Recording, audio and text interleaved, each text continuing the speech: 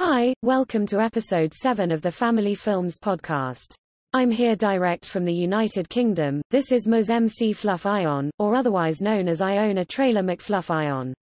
Ha ha, ha ha. Anyhow, onto our show. As I sit down here in my office, I just finished a nice cup of hot tea, mint tea to be exact. You know, it's quite delicious. Today, we get to hear a very interesting and long interview conducted with impressionist Jim Bailey before he passed away. Jim portrayed a number of amazing characters, both on stage and on screen. You may know he is most well known for his work as a Judy Garland impressionist. Now wait, you may be wondering, did we say someone named Jim? Yes, until you see a video of him as Judy, then you will understand, it is more than just an act. Yes, see for yourself, and mind you, this is serious, not any short of any rubbish. Cheroo, again, this is Ms. McFluff Ion. Enjoy the interview Aaron Pass in Teen recorded with Jim Bailey. Jim Bailey is an internationally acclaimed singer, character actor, and comedian. He is known for winning the world over with his portrayal as Judy Garland, as we all know, who gave us Dorothy in the classic 1939 The Wizard of Oz.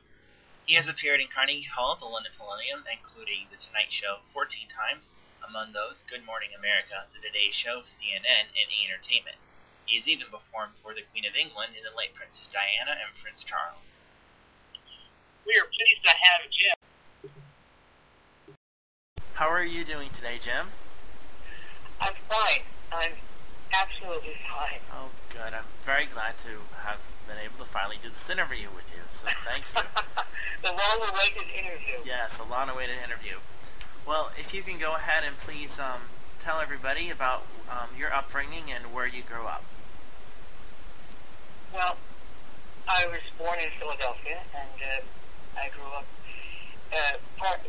I guess till I was about 10. In Philadelphia, and then we moved to New Jersey. And I went to school in Philadelphia, and also then I continued my education in New Jersey. And I studied, I was very much into music. So I first studied violin when I was very young, and then I went on to my goal was to be a concert pianist, so I studied piano also. And while I was my piano teacher. She had a recital, and I played at the recital. I played Beethoven's Moonlight Sonata, which is not the easiest thing in the world to play. But for some reason, I don't know what happened, but one day at her house, she had some music on the piano, and I was waiting for her to finish another appointment. And I was singing. I just picked up this music. I don't know what it was. I can't remember what the song was. But I was singing with it, and she came into the room, and she said, she called me James. And she said, James, you have a beautiful voice. Have you thought about studying voice? And I said, no, not really. And at the time, I was getting ready to sing in church. And she went to the same church that my family went to, and she was there this particular Sunday when I sang a hymn called "Spirit of God." Oh. And after I sang, and the day was over, she met my parents outside, and she told them that she thought that I had a wonderful opportunity—not an opportunity, but a wonderful voice, and that under the right opportunities that I could become a singer. And of course my parents told me that, and then the next time that I went to see her, I said, well, why did you say that to my parents? I mean, do you not think that I have a future as a concert pianist?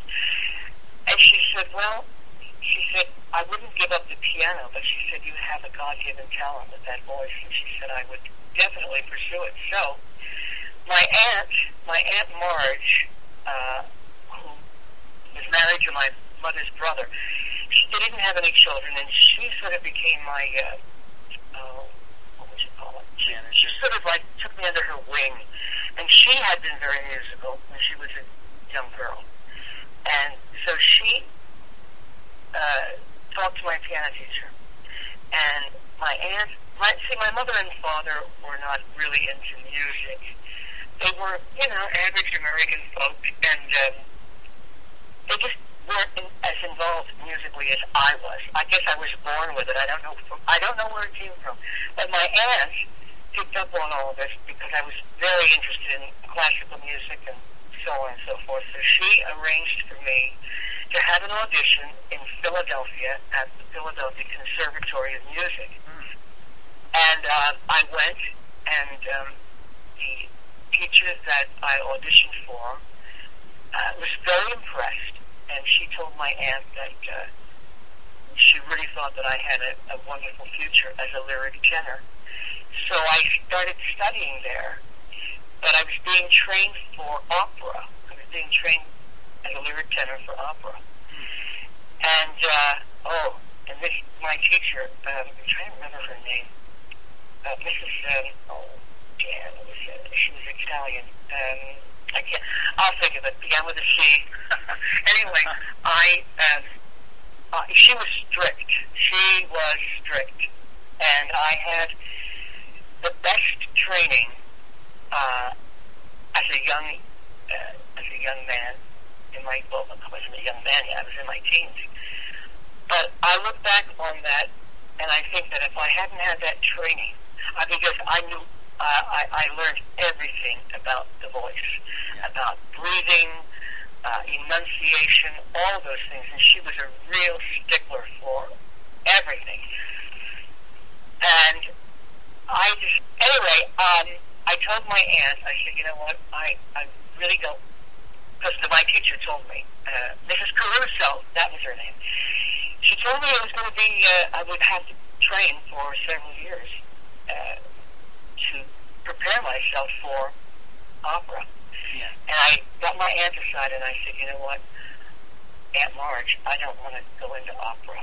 I really want to go into popular music. So she said, well, don't say anything to Mrs. Caruso. She said, because I've already paid for the lessons. So I went to her for about a year and a half, and then she was having it, she was going to have a baby, and she was taking time off. And so that was the excuse I used. I didn't go back to see her. When she did come back, I was on something else. And I went into popular singing, and I went into nightclubs in and around New Jersey and Philadelphia. Yes. And then when I graduated from high school, I decided to go to New York. I wanted to go to New York and audition for shows, and I wanted to be on Broadway. And anyway, I'm not going to go into all this because it'll be in my book that I'm writing. Oh, you're writing a book. That's wonderful. When? Tell us about that. Is that coming out soon? Not soon. It's going to take. I just started taking notes for it, and I have a couple of publishers in mind. But it's going to be a very big book. I mean, it's going to be a thick book because I'm going to tell all about my life, my growing up, and what happened to me in California, and how I discovered the fact that I had this talent to become other people. Yeah. And so it's going to be interesting. It's going to take a lot of work, right. but Yes, but I think it's something that I really want to do. I've always wanted to do it, but I think at this time is the perfect time to sit down and write it. Yes. So anyway, I got a phone call from. I was in California and I was struggling, and I was working in an insurance company because I had to get a job. But the hours I worked at night, I worked from 5 until 1 in the morning, which was great because it was like nightclub hours, Right. So I got a call from a friend of mine, and he said that he was putting on a review. And at parties, I used to do. I had become a friend of Phyllis Diller's when she was in New York. I went to see her this particular night, and I absolutely flipped over her. I loved her, and I still do. And I went backstage and introduced myself and told her, I was in show business, and she was very sweet. She was very sweet, and every time she came to New York, I went to her opening night, and I would go to her closing night. We became pals. So I went to, I went to Chicago in a show, And she happened to be appearing there, and so she came to see the show, and she says, God, you've got such talent, your voice is great, and so on and so forth. So I wound up in California, and I kept in touch with her. But I would go, what happened was, she was such a big influence on me. I would go to parties, and I would do one-liners as Phyllis Diller. I would do these monologues, or parts of them, and people say, oh my God, you sound just like Phyllis Diller, and ha-ha, and all that. Anyway, I get this call from a friend of mine who's going to put this review on. And he said, you know something? It would be so great if you could work up. He said, I don't know how you would do it, but he said, if you could work up, not an imitation, he said, if you could do something, if you could become Phyllis Diller. And I said, what? I said, you must be out of your mind. So what I did, I hung up, and I thought, this thing is going to be produced in about a month and a half, and I thought, and it was on my mind, and I thought, there's got to be some way I can do this. So I went out and I bought her, I already had one of her albums, and I bought another one of her albums, and I started listening to it, and I would listen to some of it, then I would take it off the phonograph, and I would imitate her. I would do the monologues as her, and I started figuring myself out, and I thought, oh my God, you're just like Phyllis. And from watching her, I had all of her mannerisms. So I went to another friend of mine in the business, and I said, you got to help me. I want to do this. I didn't know what to call it. I said, it was a takeoff or whatever it was. Phyllis Diller. And I said, how can you help me look like Phyllis Diller? And he said, well, I could slap you in the face. And he said, well, let me think about it. So he thought about it. He called me. I went to his studio. And he had a fright wig there. And he had some pictures of Phyllis. And he started to show me how to do this makeup. And he said, you're going to have to do it yourself because I haven't a clue what I'm doing. So I sat down with these pictures, and I actually blocked my eyebrows out and my face with makeup, and I started drawing on a clown makeup, which is what she had. I mean, she did a clown makeup, really. Was based the fright wig and the dark eyebrows and the pink pale lipstick. And then he took some pictures, and they were really mind-boggling. I thought, my God, I look just like her. Wow. Yeah. So I went into the show, and I started, and they would introduce me as Phyllis Diller, and I came out, and people in the audience thought I was actually Phyllis Diller. I had gone to this guy who did costumes, and I had him copy some of her dresses, these wild outfits. And I had the little boots. She wore these little silver lame boots, and a cigarette holder with the long cigarette holder with the cigarette in it, and little gloves. And I was having a ball. I thought, my God, I'm having so much fun. I'm getting paid for this. It wasn't a whole lot of money, believe me. Right. And so I did this show, and we were booked in for like an open-end contract. So after the first several months, one day in my apartment, I put on the Judy Garland album. Oh. And this I just is the put it story on. I love to hear. Judy, and I had her albums, and I'm listening to this album. And all of a sudden, I'm doing something else and listening, and I was in the kitchen, and I started singing along with the album. And all of a sudden, I had this epiphany. And I'm standing there, and I'm thinking, my God, I sound like Judy. And I thought, oh no, this is weird.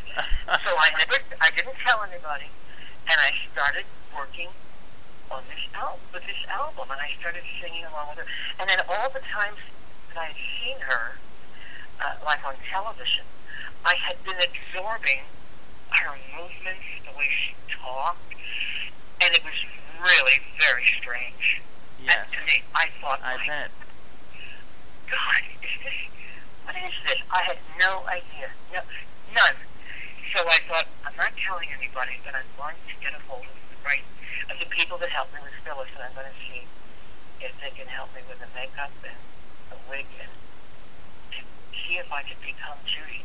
It was very private. I never told anybody for like 2 months. I knew about it for 2 months, and I had a couple of costumes made, and I got a wig, and the guy worked with me on the makeup, and it was very uncanny to me that Judy, and when I was having the costumes made, the costumer said to me, "It's so strange." He said, "Because you have the same kind of a body as Judy Garland had." He said, "You have a short neck and a short torso and long legs." And I said, "Really?" And he said, "Yeah." He said, "Look at these pictures." He said, "I'm copying these costumes." And he said, "You're built exactly the same, except you don't have big boobs." And I said, he said, "I'm not kidding." He said, "This is very strange." So I then decided to tell the producer of the review, and he looked at me like I was totally out of my mind. And I said, "Look, I have been working on this, and I really think I can pull it off." So we're working in this little club in downtown Los Angeles, and I had a copy of a black sequin skirt and a white satin shirt, like a tuxedo shirt, Right. and a black vest, and it was an exact copy of one of the gowns that she wore on her television show. In fact, I have a photograph of her in my den right now, in the dress, in the outfit. And so it came, and I had, what I did was I had a friend of mine, because we didn't have an orchestra. It was like tape music. So I had this pianist, I got a hold of this pianist, and he made some tapes, some background tapes that I could sing to. And one of them was Over the Rainbow, and one was Sing with the Strings of My Heart. I didn't do a whole show just as Judy. It was just because I was part of a review. Right. So I did about 15 minutes, about maybe 3 or 4 songs with this piano. And so the night that I did it, I thought, I was standing in the wings, and I thought, am I out of my mind? Am I really going to do this? And so they announced that Jim Bailey's tribute to Judy Garland, which I still use. And so people were like, "What?" So the curtains open, and there I am, and I start singing. Well, these people, the audience, they were a little freaked out because they didn't know what was happening. Right. They really didn't know. They thought, well, who's this woman up there who is singing as Judy Garland? They thought I was a woman. Right. And I'm singing my songs, and at the end of the 3rd song, people were screaming and yeah, Judy, and all this stuff, and I thought, oh my, they either think I'm some woman doing Judy, or maybe they think it's Judy. I didn't know. And after the show was over, people came backstage to find out what the hell was going on, who this person was. Right. And when they found out that it was me, a guy, they said, "I've never seen anything like it in my life. We thought you were a woman and doing Judy, and then we thought maybe it was her. What would she be doing in this little club downtown Los Angeles?" And so her press agent happened to be there that night. And, well, it was a success, and I was very proud of myself, and I was still a shaking mess because I didn't realize, I really didn't know that it was that good. Right. And I thought, well, I'm making $75 for a weekend, and Friday, Saturday, and Sunday, doing the shows. Now, I'm doing Phyllis in one part of the show, and I would go off and I would get into the makeup and change into Judy.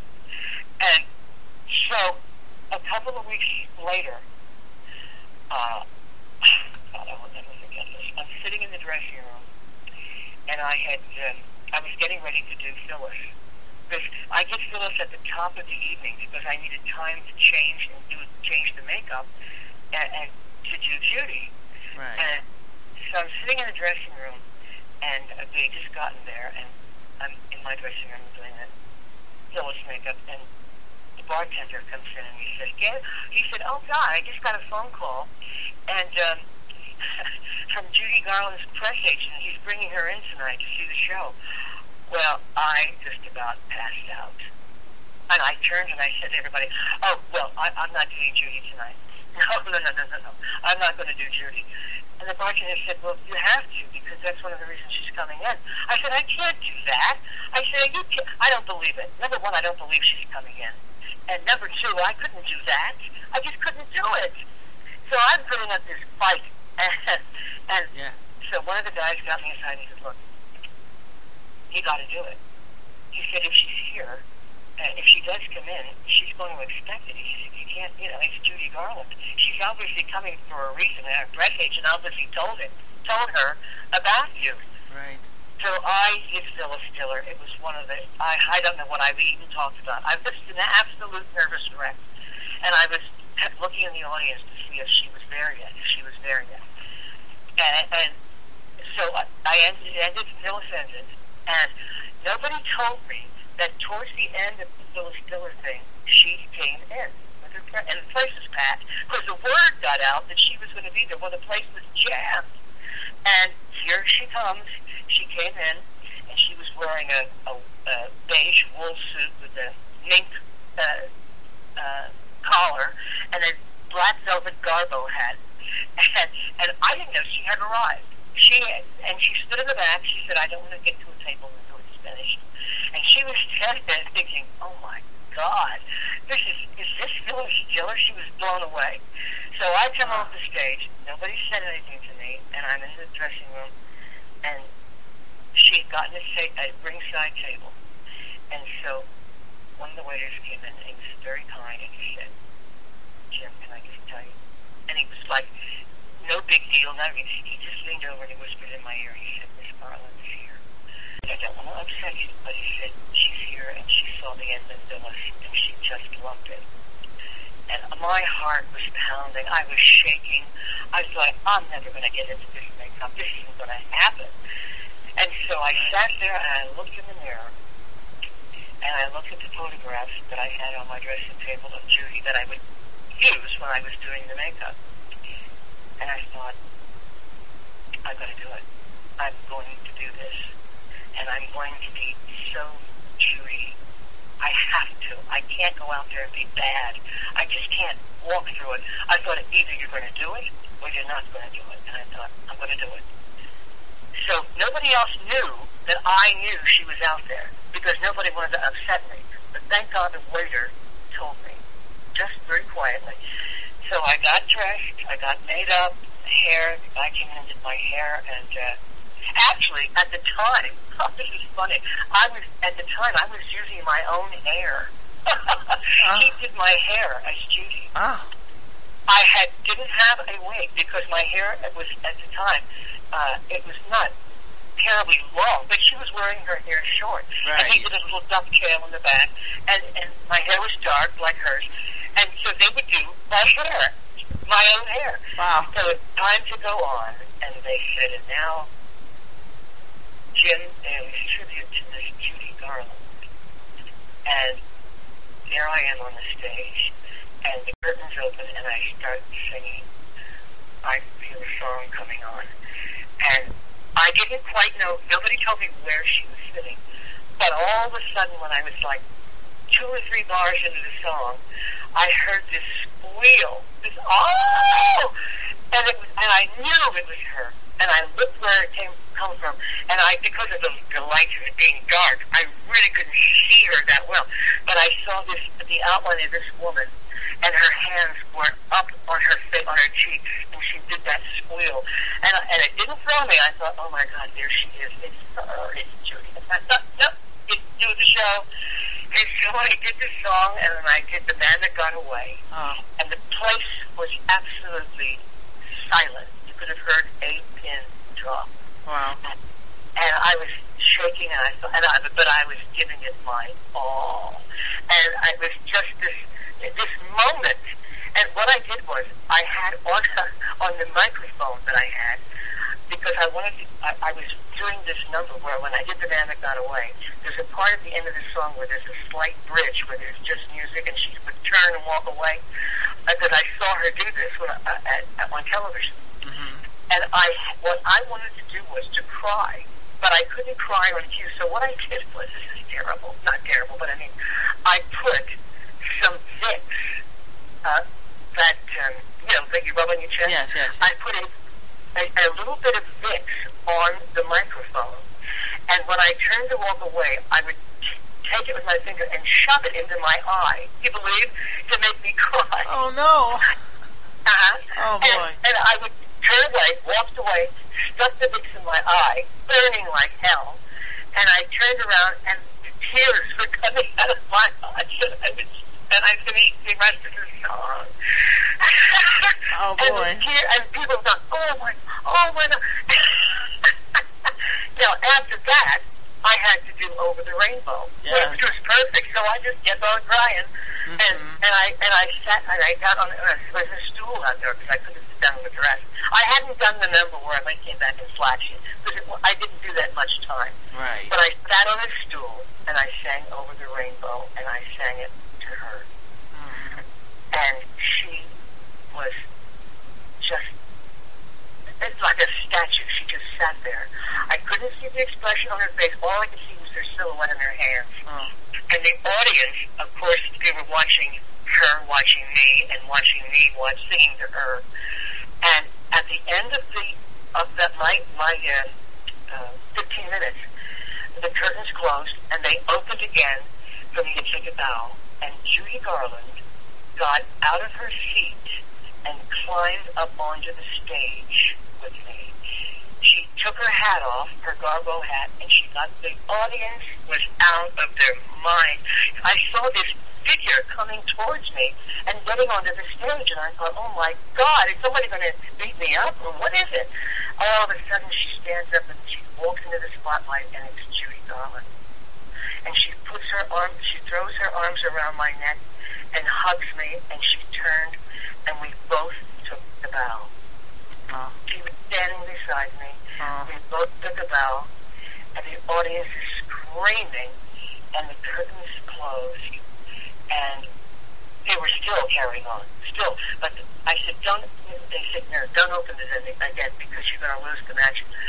And we stood there on the stage looking at each other, and she looked into my face, and the first thing she said to me was, I never realized I was that pretty. And I laughed, and she was so sweet. And in a split second, she threw her arms around my neck, and she hugged me, and she said, her mood changed, and just like turning over a dime, she got very emotional, and she said, oh, could you please call me? I'm so lonely. I'm so lonely. And she started repeating her telephone number, which I still have in my phone book. Wow. She kept repeating her phone number. She said, will you call me? I'm so lonely. And I said, oh my God, Judy, of course I will call you. Of course. So that's amazing. We had to get off the stage. We stepped off the stage, and she came into my dressing room, and her press agent came around the back of the stage entrance and came into the dressing room. And the rest of the show was going on, but I was finished, and I thought, oh my God, she's sitting. She came to my dressing table, and she said, I just can't believe what I just saw. She said, oh, you are so talented. And so she said, may I sit down at your table? And I said, yeah. So she was fascinated. She sat down at my dressing table, and I sat next to her in a chair, and she was looking at everything on my dressing room table, and she was looking at this photograph of her. Oh, I remember that. That was taken at a rehearsal on my television show, and she was just absolutely having a ball. There were wigs hanging around from different things that in the show people had done. And she would try the wigs on. She was putting wigs on and looking in the mirror, making faces. And she was like happy. She was so happy to be around show people. And she was the show person. I just got into the business of God. And she was sitting there, and it was the most amazing evening. I'll never forget it.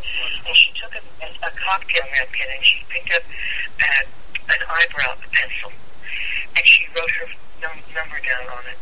And she said, and she folded it up and she put it in my hands and she said, will you call me?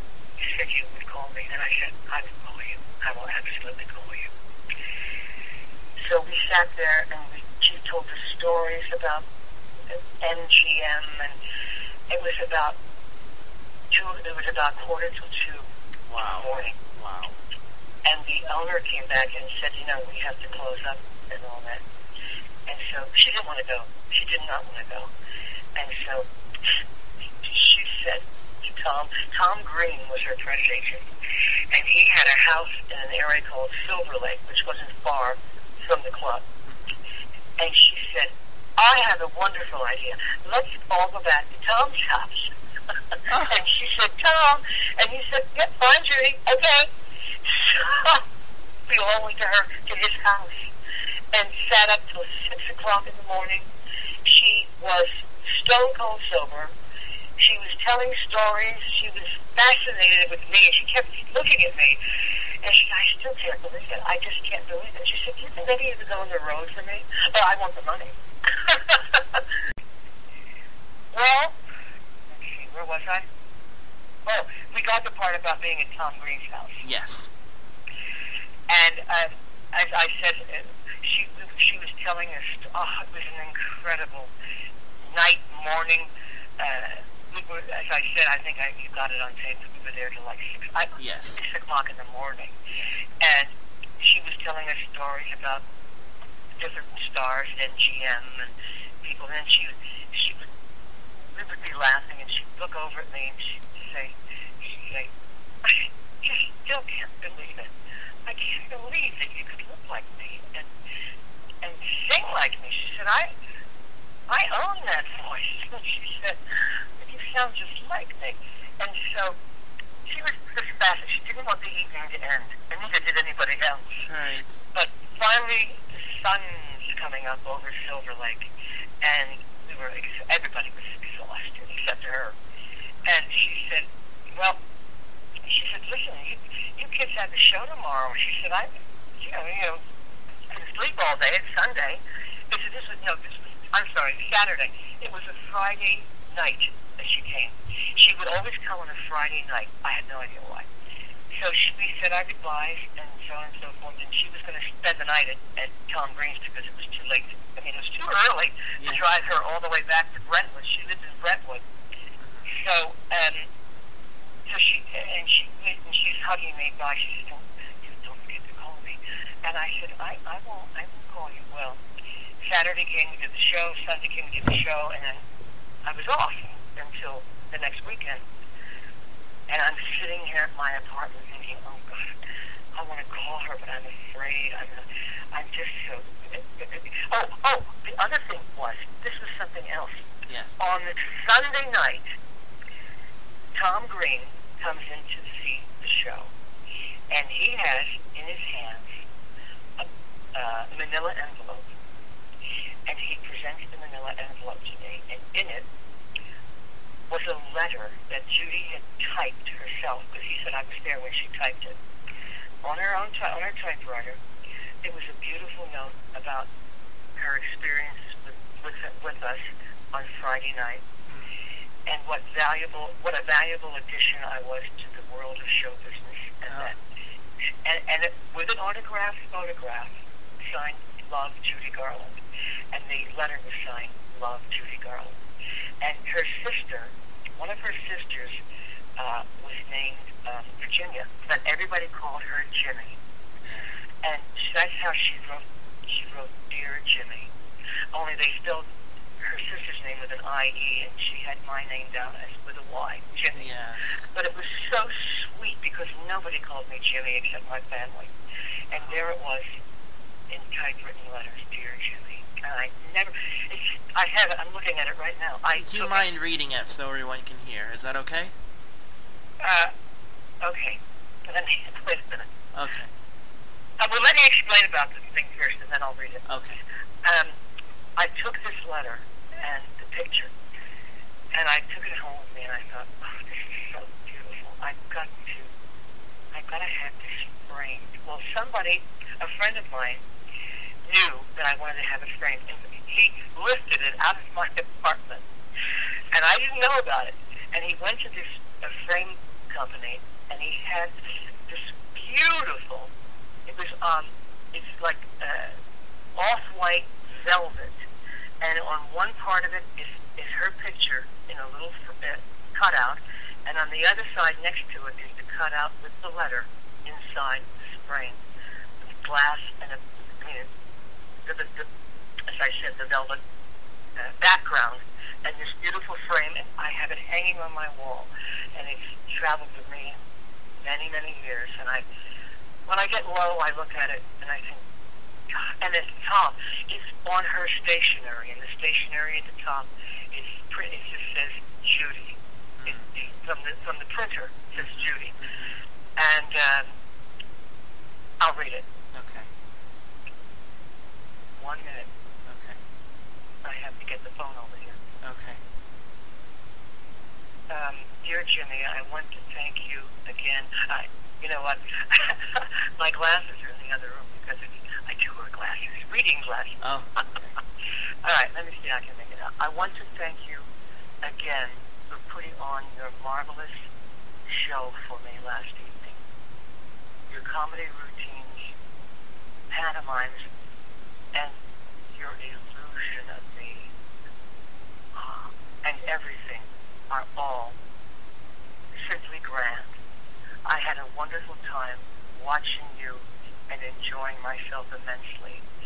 And in the next paragraph it says, keep up the good work.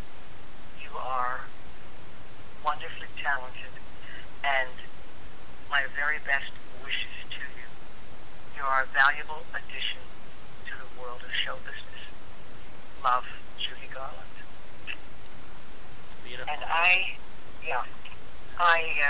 cherish that. And anyway, as I was saying, I got that on a Sunday night. He brought it in, and I couldn't believe it. So the next Friday, now Tom Green, I gave him my phone number, and he called me at home to tell me that he and Judy were coming in to see the show on Friday night, the week after she was in. Wow. And she came in every Friday. Now, during the time I was working on Barbara Streisand.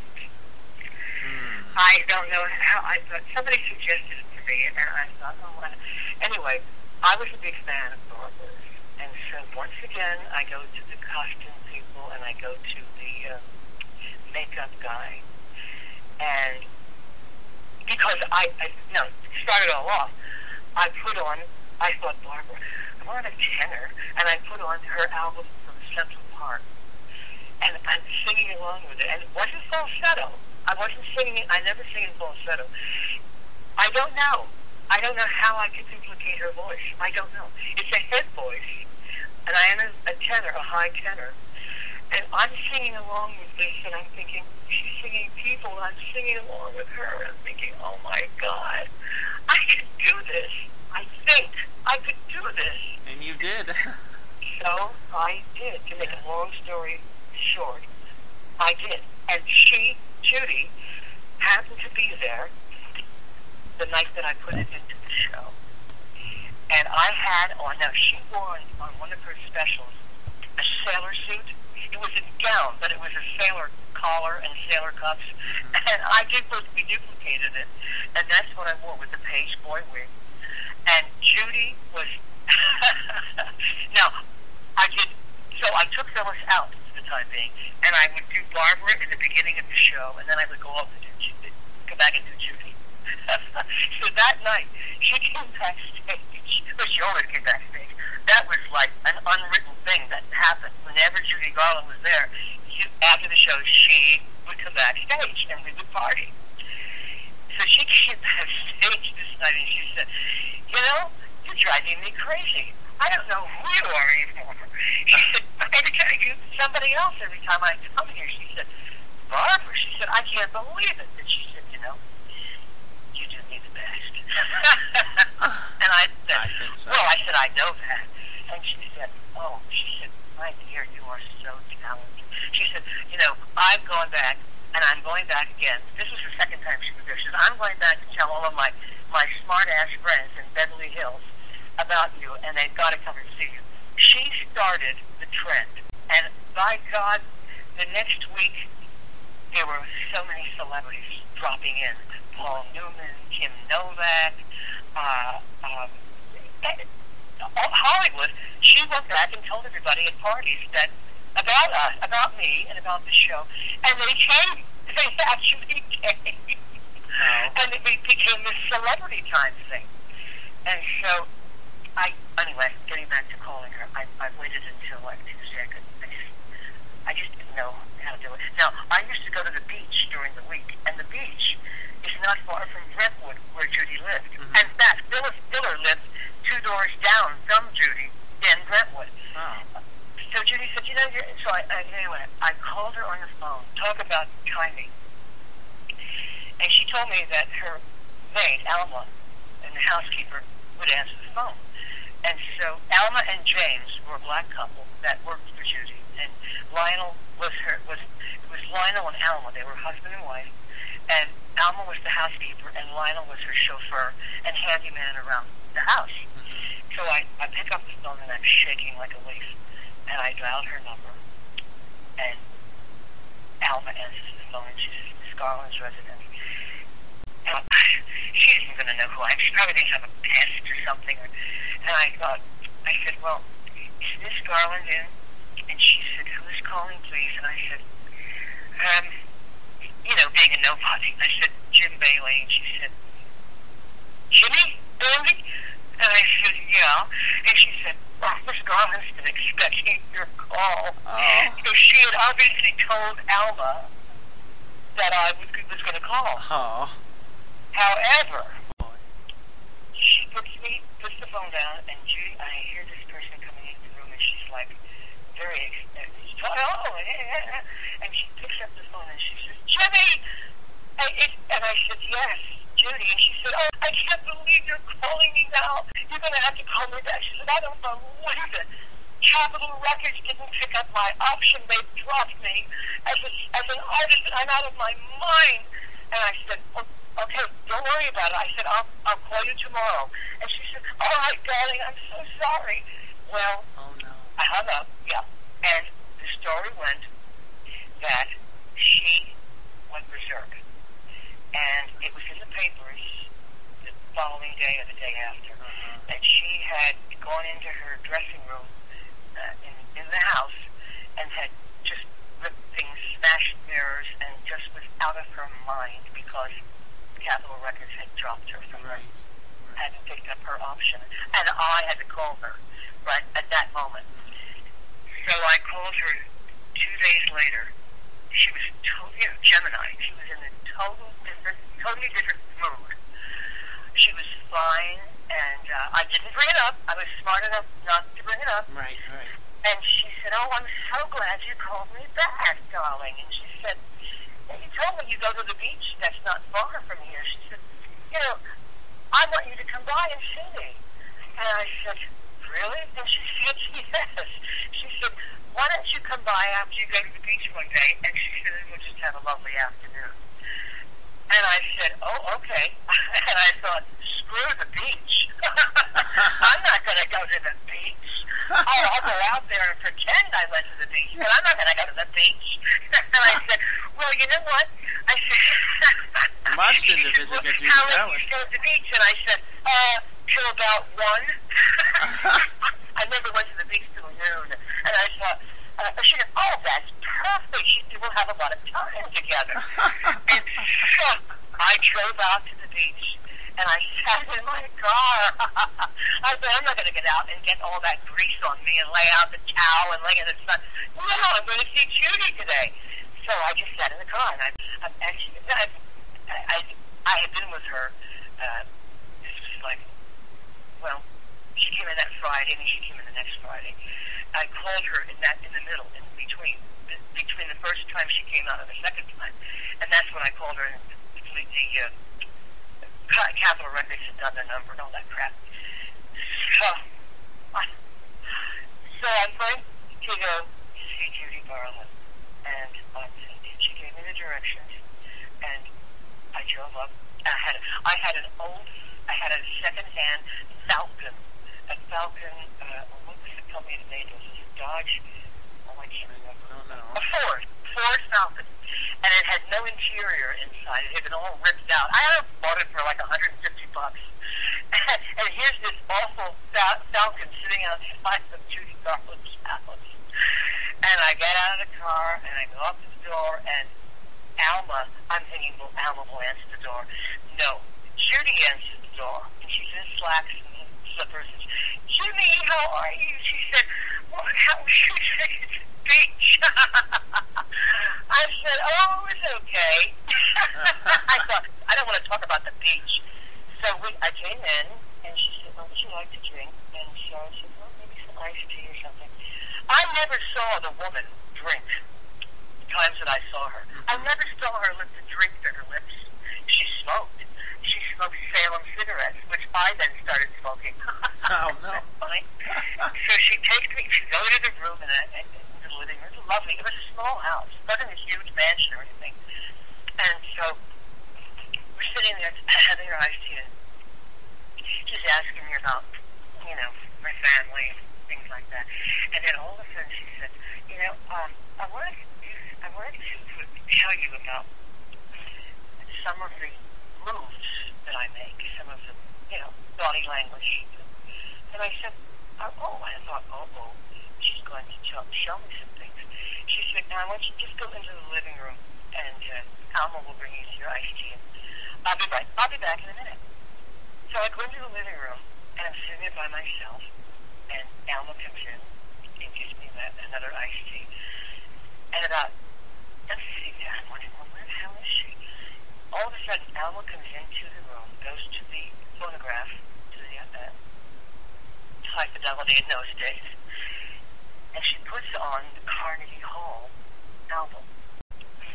And some of the moves that I make, some of the, body language. And I said, I thought, she's going to show me some things. She said, now I want you to just go into the living room, and Alma will bring you your iced tea. I'll be back in a minute. So I go into the living room, and I'm sitting there by myself, and Alma comes in and gives me another iced tea. And I'm sitting there, I'm wondering, well, where the hell is she? All of a sudden, Alma comes into the room, goes to the phonograph, to the high fidelity in those days, and she puts on the Carnegie Hall album, the overture. And she doesn't say anything, she just leaves the room, and the overture's playing, and I'm sitting there listening to the applause in the audience, all that. And at the end of the overture, when it goes dun dun dun dun dun dun dun dun dun dun dun dun, bum bum bum bum bum bum bum bum, she appears from the other room, dressed in the outfit that she wore at Carnegie Hall. Makeup, heels, the whole thing. She walks out, and in front of me, she sings along with the album, and she's doing all of the moves, and she's teaching me, and I'm sitting there with my mouth hanging open, watching Judy Garland perform Carnegie Hall for me, an audience of one, and I was like dumbstruck. I didn't know what to do. At the end of the number, I applauded. I thought, I've got to applaud, and I'm talking my hands, and she's looking at me and smiling like I was 10,000 people. Right. And she did the first half of the album, and it was over, and she said, now, I just wanted to do that for you. Are you upset?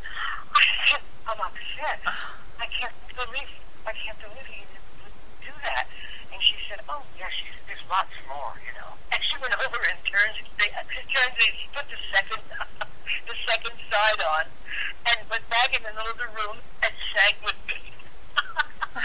Oh, just you, just me, let's find a cozy spot to come into. And she's doing all the movements that she did at Carnegie Hall. Boy. And I am dumbstruck. I'm thinking, this woman. So, at the end of the act comes, and she's bowing, and she goes off, and Alma comes in, and she was really class advice tea, and I thought, I'd love a drink, actually. And I said, oh, yeah, that's okay. What does she come back in? The second half of the Carnegie Hall outfit. Black pants and that beautiful, bugle-beaded top that must have cost a fortune. She comes bouncing back in with ballerina slippers on, and she's doing the whole thing. She did the whole show for me in her living room. And I'm sitting there. I had goosebumps. I was in heaven. But I didn't know I was in heaven because I thought, I don't want to do anything to distract. I want to be the best audience that she's ever had. I just have to be all these people. And I'm sitting there, and she's just doing her number. And at the end,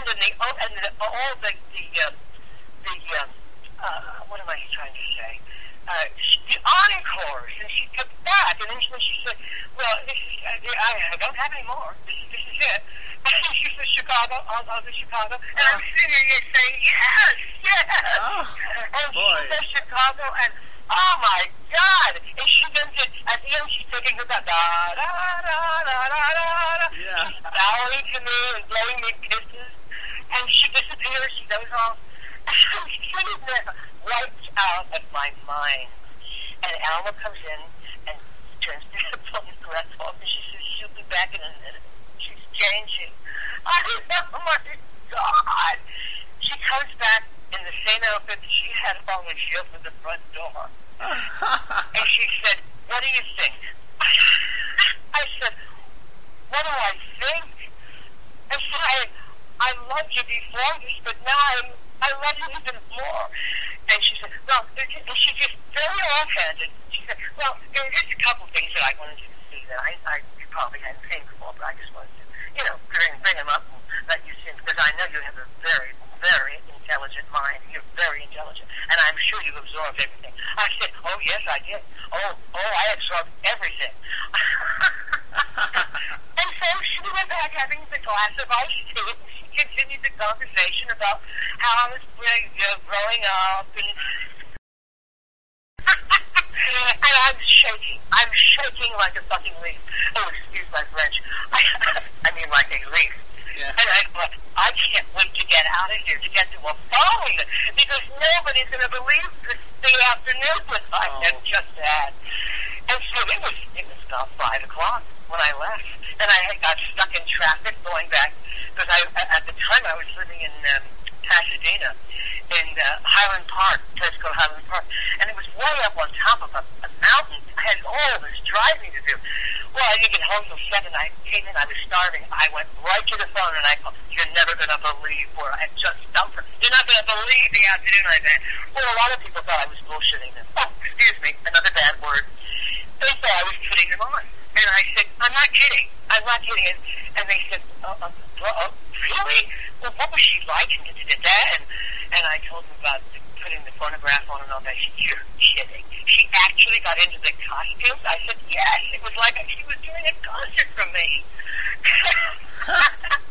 Well, it got around, of course, and I thought, people are going to think that. Yeah, I hung up, and I thought, yeah, it could sound like a lie. It could sound like I made it up, but everybody that knows me knew that she was there. Right. And she kept coming in, and she came in. I remember exactly what she wore every time she came in, the different outfits. One night she came in to the show, and she was gorgeous. She was, of course, her show wasn't in color, but she was wearing a long pink bugle-beaded evening gown that she had worn on television. When she left the show, she took off the costumes with her. And, they were all gorgeous. Jean-Louis made this particular gown for her. And it was like, it had long sleeves, cufflinks, like a man's cufflink shirt, but it was all bugle beads, and it was cut low in the front, and like a mandarin collar, and a slit up the side. And she had just come. She said, I'm sorry I didn't get to see the beginning of the show, but she said, we were in Tom Green was with her for press agents. She said, and she told us the story. Well, 2 days later, it hit the press. What happened? She said, but she told us what happened before it hit the press. She said, oh, we had to go to this party, and, the Hollywood party, and she was doing her number, and she said, well, Pat Lawford was there. Pat Lawford was Peter Lawford's wife, or had been, she was still married to him, but she was also President Kennedy's sister. And Kennedy had been assassinated at that, by the time she came in to see me. And Marilyn had died, and we talked about that one night because she and Marilyn were very close. And anyway, she said, that Pat Lawford, she said, we were standing there talking, and she walked by, and I said, hi, Pat, and she ignored me. So she said, I just stopped behind her and poured my drink down the back of her dress. And she said, and she didn't like it.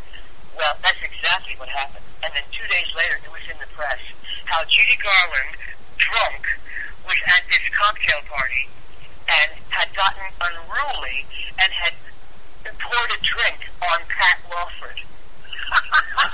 And that's when I realized that the press does twist things. Because when she came in to see me that night, she was not drunk at all. Right. And she told me, and Tom Green was standing right there to back her up. He said, she poured the drink down the back of Pat Lawford's dress.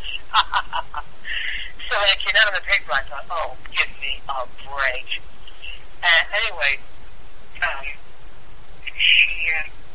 we went up to Tom Green's house a couple of other times when she would come in. She loved it. She loved to stay up all night, and she loved it. She had an audience. We were an audience to her, and she wasn't alone. She was with people that loved her, that respected her. That's what she wanted, respect. Yes. And we gave her that, and she adored me. And I truly believe this, after she passed, I was in Vegas in the very beginning of my career, and I do believe that that day that I spent at her house, she was a very intelligent woman. She was incredibly intelligent.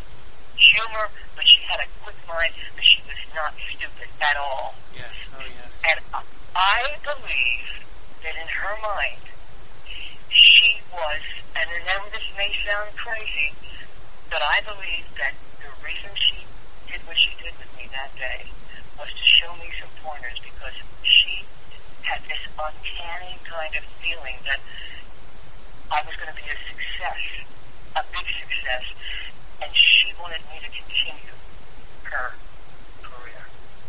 I believe that. I believe it. I really do. I didn't know it. I didn't realize it until I got to Vegas.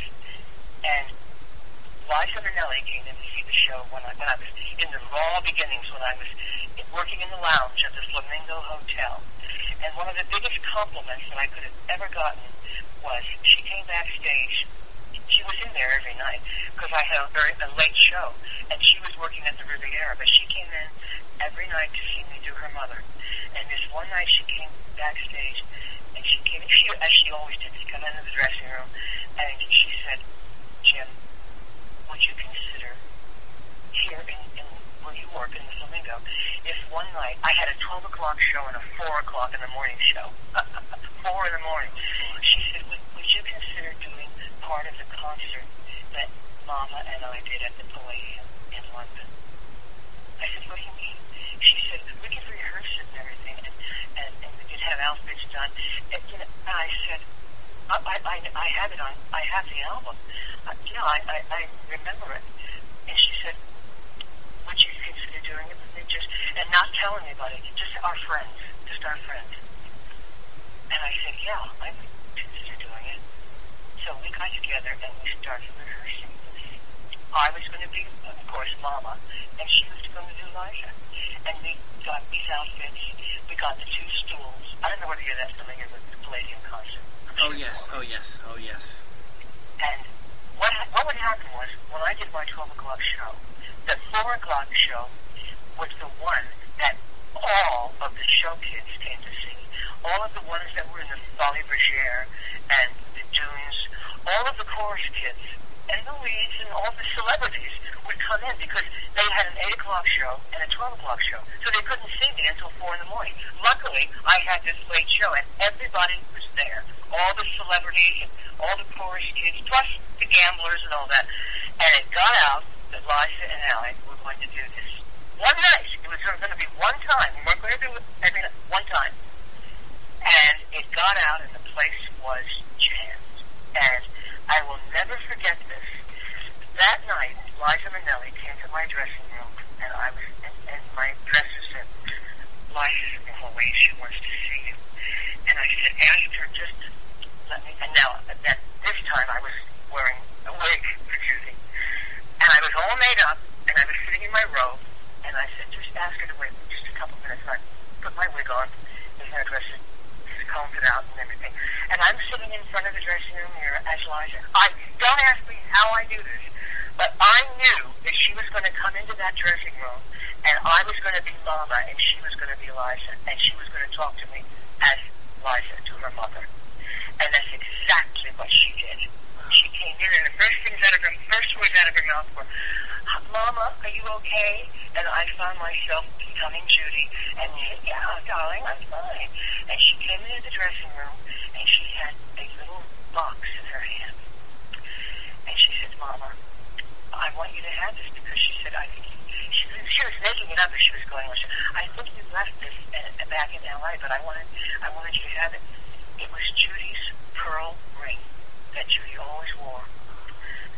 And I have it, I still wear it, and she gave it to me, and I opened this ring box, and I almost started to cry. She said, "Mama, this belongs to you." And I took the ring out of it. It had little diamond chips in it, but it was, you've probably seen the ring, you know what I'm talking about. I think maybe. Oh, you must have. You must have seen it. It's in lots of pictures. Oh, yes, okay. Okay, Okay. When Liza was very young, before her mother passed, she would travel with her mother because towards the end, Lorna and Joe were with Judy, and in fact, she put them into the show at the in New York, not the Palladium. Where was it? They worked up a situation where the kids were in the show with her. And they came out and they did Me and My Shadow. Oh, yeah. And Lorna and Joe and Liza. And what Liza would do was she would help her mother in the dressing room. She was like her mother's unofficial dresser. Mm-hmm. And at the time, Judy was not well. And so she would take care of her mother. And so this particular night, it's so funny because I never told this to Liza. No, I think I did. Yeah, I did. But I didn't tell her that evening because I was Judy. But she said to me, after she gave me the ring, she said, just before we go on, she said, "Mama," and we were talking, it was just like a, what do you call it? What's the word? Why can't I think of the word? I was Mama, and she was Liza. Yes. And Liza was talking to her mother. Mother and daughter. Improvisation. And she said, "Mama," she said, "before I go, can I do your lips the way I used to?" And on my dressing table were two lipstick brushes. One was one that I used to fill in the lips with, and the other was Judy's, the one that she had left on my dressing table years before. And I always had it there, and her lipstick was still on it. But I never used it because it was just something that I wanted to hang on to. And her lipstick color was on that lipstick brush, and I had matched the lipstick up. And she looked at the table, and she said, and I said, "Yes, darling, you can do my lips." And she looked at the table, and she picked up her mother's lipstick brush. And I said, "Oh, darling, you use the other one." And so okay.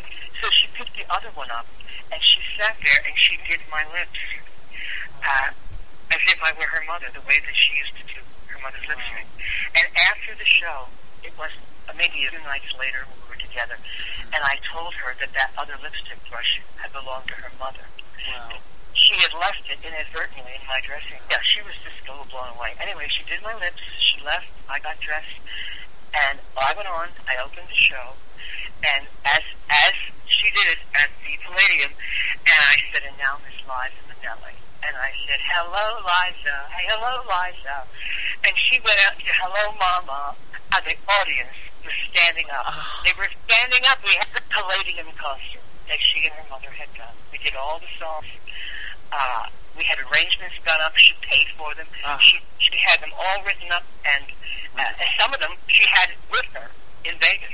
She had the original arrangements, and we sang to them. And I never in a million years knew about this, and I never read about it. A friend of Judy that I've remained in touch with over the years, this is, I don't know how many, a few years ago, told me the story about how she and Doris Day were bosom buddies in the 50s. And they used to plan their airline trips so that they could fly together. When they were doing a concert or something, or Doris was, they would go to New York together, or they would go to England together, or they would come from New York and come out to L.A. They were like these. They loved to fly together. Oh boy! And chit chat and talk. Doris Day and Judy. Is that funny? That doesn't even sound probable. Yeah, but she adored Doris, and Doris adored Judy. That is so off the wall. It is. But it's so sweet. It's so sweet. It is. Pushing the science and all that. But there was a moment in her life when she didn't have to use cigarettes. Probably with Judy. Because in those days you could smoke on airlines. Now you can't. Right. But Doris Day and Judy Garland were friends. Is that funny? That's funny, I think that is so sweet. Yes. Oh. Anyway, my friend, I think that you've got a lot there, and I don't know where it came from, but my memory is very good. You have a wonderful memory, and to remember these stories today, I think I will tell everyone now the name of this interview will be called Memories of Judy Garland, but it would be called Memories of Judy Garland and My Time Spent with Her by Jim Bailey. And that's beautiful. I think that would be the perfect name for this, because that is what you're doing. You're reliving your memories, and memories are a wonderful, precious thing. And I really, I truly believe that for you today. Oh, that's beautiful. Thank you. Thank you. Absolutely. Well, Jim, I want to thank you today for being a part of the website and obviously doing the interview today. It's been much fun, and I really believe that you were able to conjure up in your mind and bring to mind many wonderful memories of your time as you grew up in show business, and of course meeting and spending time with Judy Garland and all the memories that you have of her. So I thank you. Oh, my pleasure. My pleasure. Judy is a very special person to me, and she was very nice to me and loving, and I miss her. I do miss her a lot. I have dreams about her at times, and I know that she's up there somewhere looking down on me. Yes. And I do believe that she's still a part of my life, and she always will be. Yes. Always. Yes, I'm sure of it, and I'm sure that when she passed away, I'm sure it was like a death in the family for you. I'm sure. Absolutely. In a way. Absolutely. Yes. But she brought a lot of happiness to a lot of people, and yes. As a reviewer said, actually it was Liza said that to me, that she felt that I was continuing her mother's career, which should never have ended when it did. And that to me is a very great compliment, and I'm honored. I'm very honored. That is an honor. That's wonderful. Well, thank you very much for your time again today, and it has been wonderful, and I do hope that we can do this again and have more stories from you in the future for everyone to listen and have available on the website. Oh, that'd be great. That would be great, Aaron. Thank you so much. You're welcome. Thank you. Take care now. Yes, you too. Okay, God bless. Yes, you too.